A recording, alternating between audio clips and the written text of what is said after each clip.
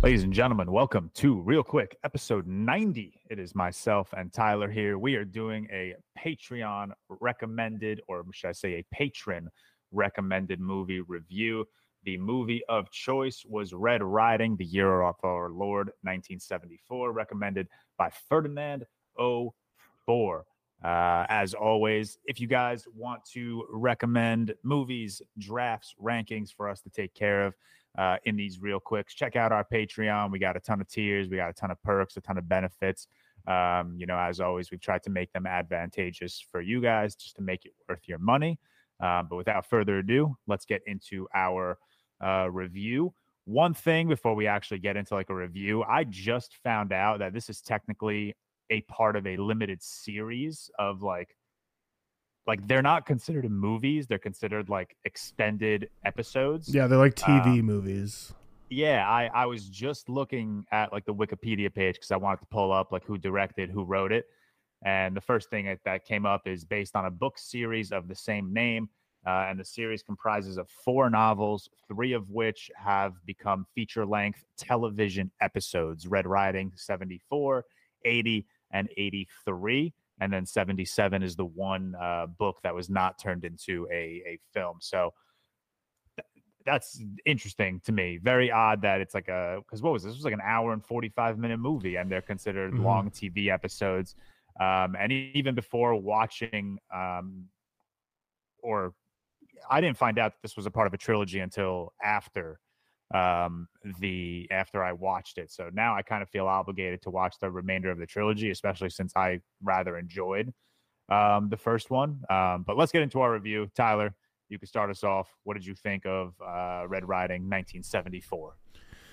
Yeah, so it's interesting that, this is like a trilogy of TV movies or whatever based on books because, so Andrew Garfield, this came out when he was, no one knew who he was, no one knew his name, so it's not, surprising he's in something so small, but, Sean Bean's in this, and there's some other recognizable faces, so it's, they definitely got a pretty solid cast together for these. So basically it's in terms of the story, it's something we've seen a lot before. It's like Andrew Garfield's a rookie cop, rookie detective that's breaking into the scene, trying to uncover some brutal killings. And he's basically a ton of movies you've seen before where a lot of people within the police force and detective agency are, kind of corrupt, or they're not really working so hard to figure out the answers. Whereas he's like the rookie trying to make a big break, trying to really, shake things up and get to the bottom of it. And it's really eating away at his psyche and his mentality.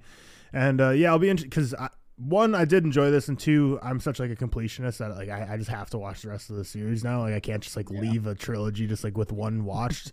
But the first one, at least, I don't know how the rest of them are, is very much focused on Andrew Garfield as a detective and his mentality and his psyche. He kind of just suffers for this entire time, and you kind of just see how working a case and being a rookie and trying to break into a very established police force eats away at his mentality. Whereas the actual investigation, the actual solving the crime, it's definitely happening throughout the movie, but it takes a back seat to him and his psyche, kind of similar to honestly Raging Bull, where it's a boxing movie, but it's a lot more about his psyche and his mentality as opposed to actual boxing himself. It's kind of that, but for a detective. So it was interesting in that aspect. I feel like it did kind of lack in the detective solving crime area of it, but in terms of a character study on, I forgot Andrew Garfield's character's name, Eddie Dunford. Eddie. In terms of a character study on him, I thought it was pretty solid. Like I mentioned, the cast is quite strong, even though these are TV movies. There's a lot of people that I recognize their faces, even though Sean Bean and Andrew Garfield are only names that I recognize just from reading them off. But yeah, I had a good time with it. Andrew Garfield, it was one of his first projects ever, and he already was showing that he's going to be an incredible actor. So I pretty much came away with it not really being blown away by anything, but enjoying my time with it overall. I feel like the beginning was pretty solid, and the ending I thought was really, really good. But the middle, I think, dragged it a little bit for me to where I wasn't super engaged into it. But overall, I gave it a 5.9 out of 10 for 3 stars. Yeah, I pretty much agree with everything, all the sentiments that you said. I feel like Zodiac is the perfect example of a crime character study that doesn't really, put the detective aspect and the crime aspect in the back seat. They're both very much the forefront of that movie. And the comparison to Red Riding, where this is a character study through and through. This movie should have been called "Let Andrew Garfield Suffer for 2 hours Straight." And that's, I think, one thing for me that's kind of holding the movie back, is that I was so intrigued by the crime of choice in this movie and this serial killer, that I just wanted more from that. I also love it, like I love going back and watching like these like now acclaimed actors and kind of like where they started, because like we said, Andrew Garfield he's one of the best out there. He's one of the best that's been doing it over the last 15 years.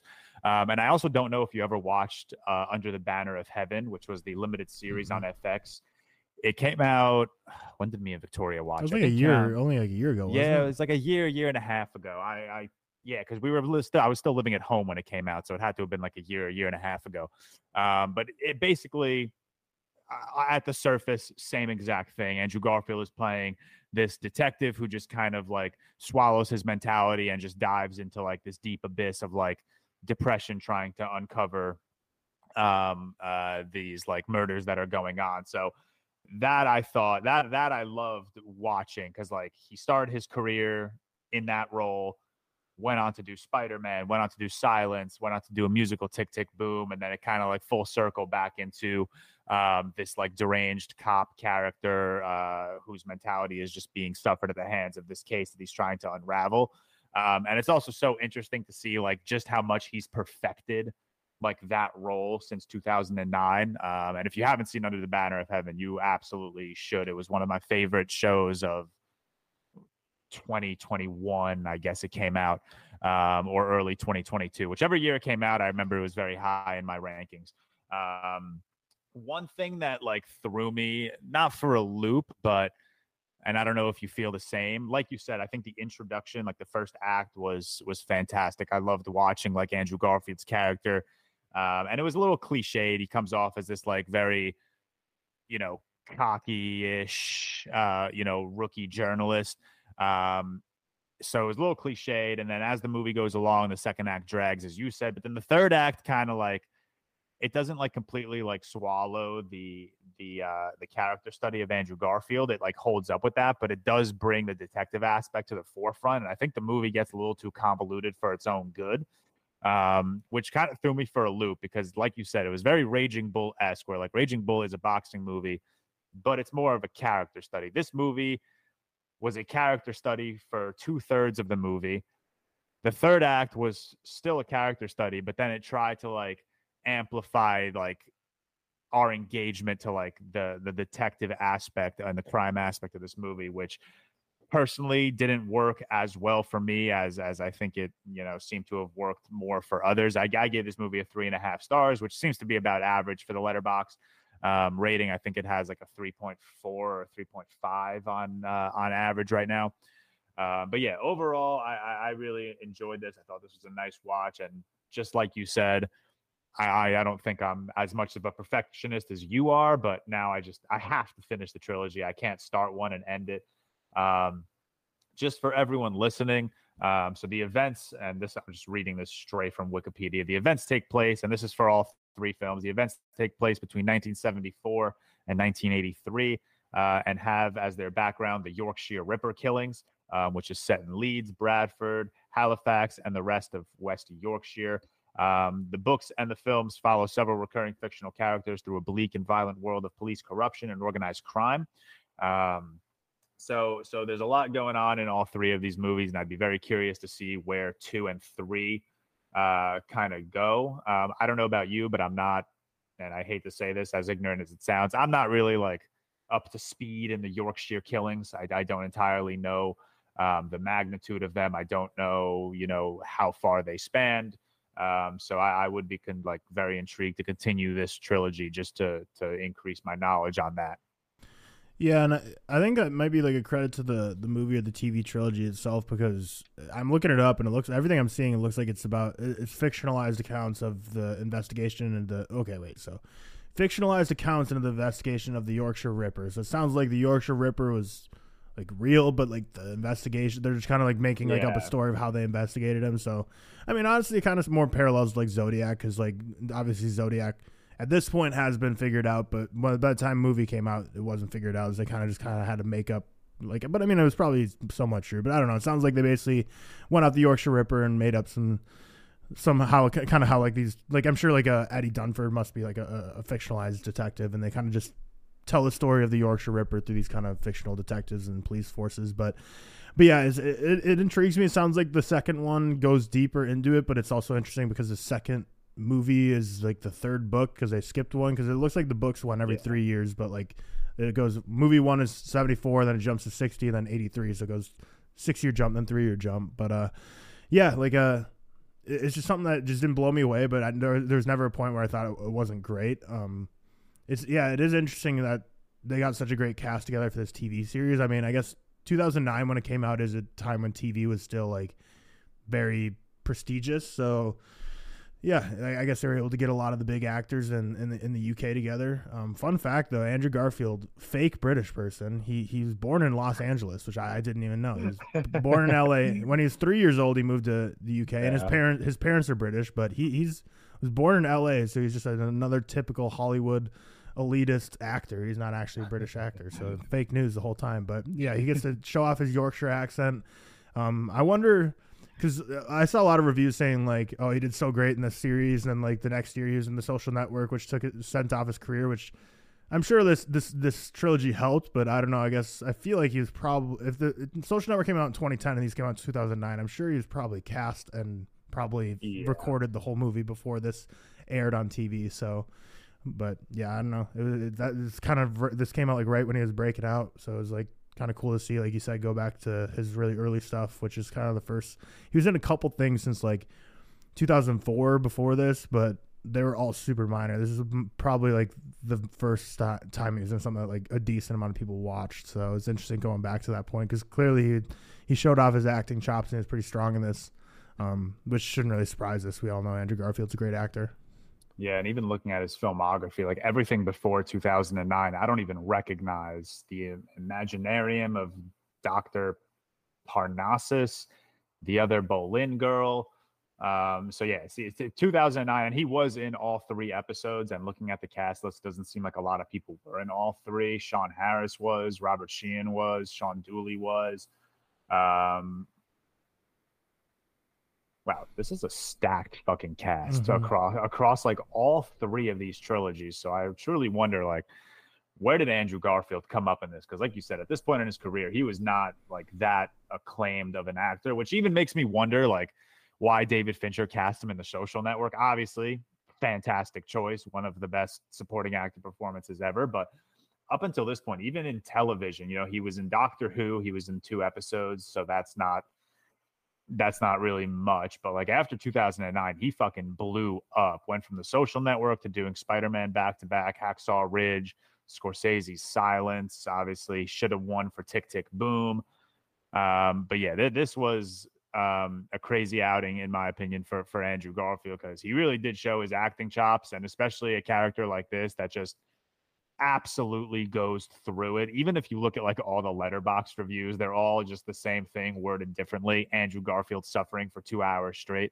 So this was a fantastic, like, it's not even like an introduction, but this was a great like first outing for like people to like truly recognize him and see like what he's capable of. And then obviously goes on to do The Social Network, where he should have won for Best Supporting Actor.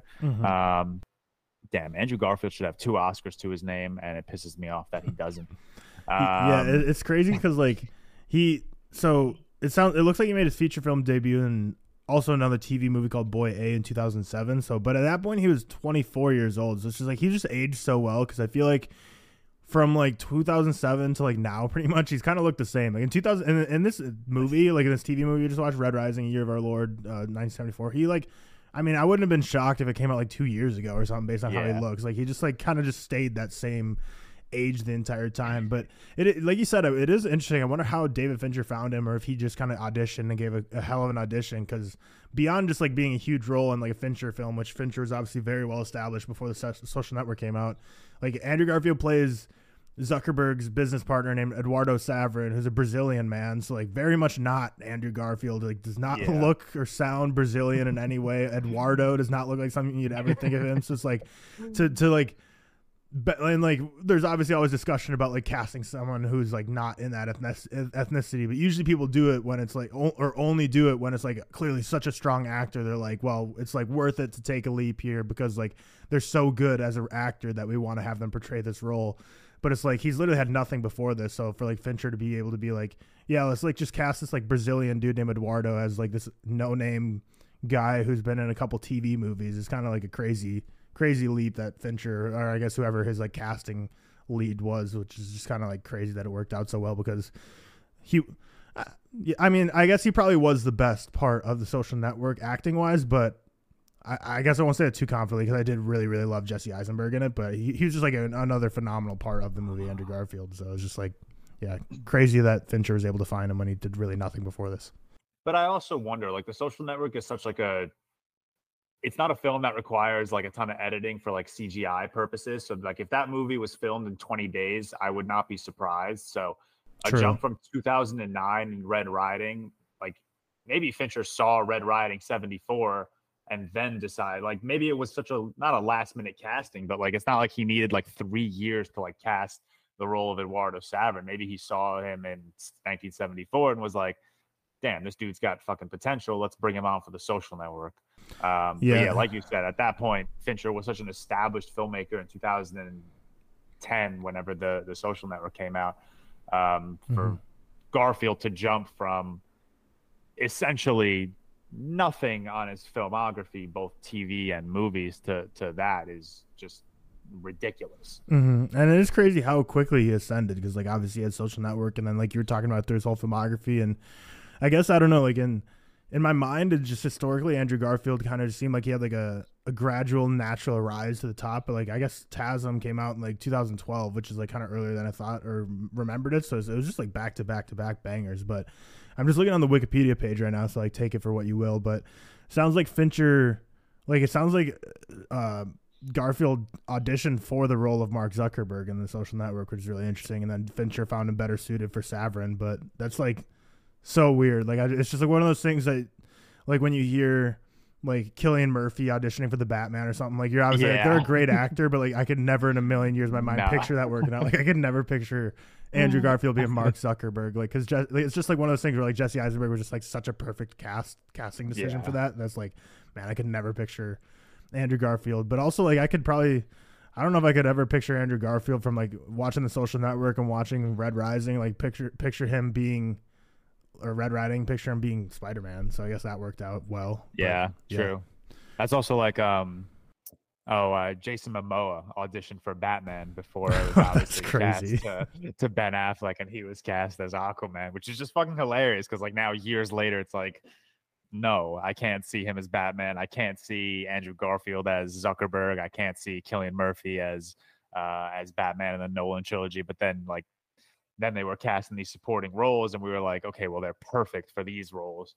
I don't know how much into spoilers you want to go. I don't really have anything else. Yeah, I don't think this is much of a spoilery movie. Like you said, to start your review, this really isn't anything like we haven't seen before. We've seen it done, and we've seen it done better, but for a book to film long television show, which is still weird to say since they're 2 hours each, I think this was a really solid adaptation. I think this was a really solid outing for Andrew Garfield. There was a lot of range that he had to show in his acting chops, and like we've said a few times in this review, you're just watching this man be tortured for 2 hours straight, and he's such a good actor that he sells it completely.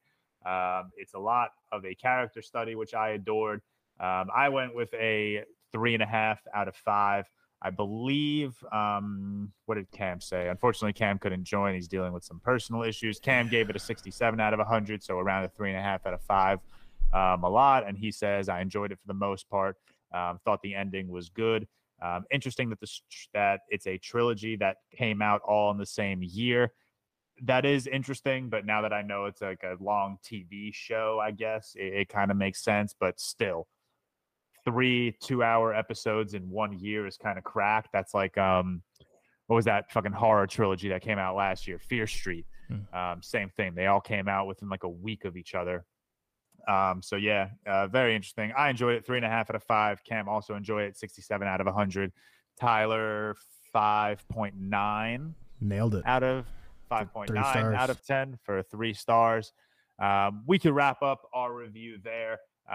Keep an eye out for our letterboxd because I'm definitely going to be checking out the remaining 2, which is 1980 and 1983. I wonder what the decision to not adapt 77 into a novel, into a feature length television episode was. I'd be curious to look into that. But that'll wrap up our review of the Red Riding Trilogy Part 1, 1974. Highly recommend if you guys are into, if you guys like Zodiac, if you guys like Seven, these detective character studies. So highly recommend it. Again, our Patreon. If you'd like to recommend us movies, drafts, rankings, games, take a look at our Patreon. We do 2 of these every single week, and follow us on all of our socials. We are pretty much everywhere: TikTok, Instagram, YouTube, Apple Podcasts, Twitter. That'll wrap up ReelQuick episode 90, and we will see you guys soon for episode 91.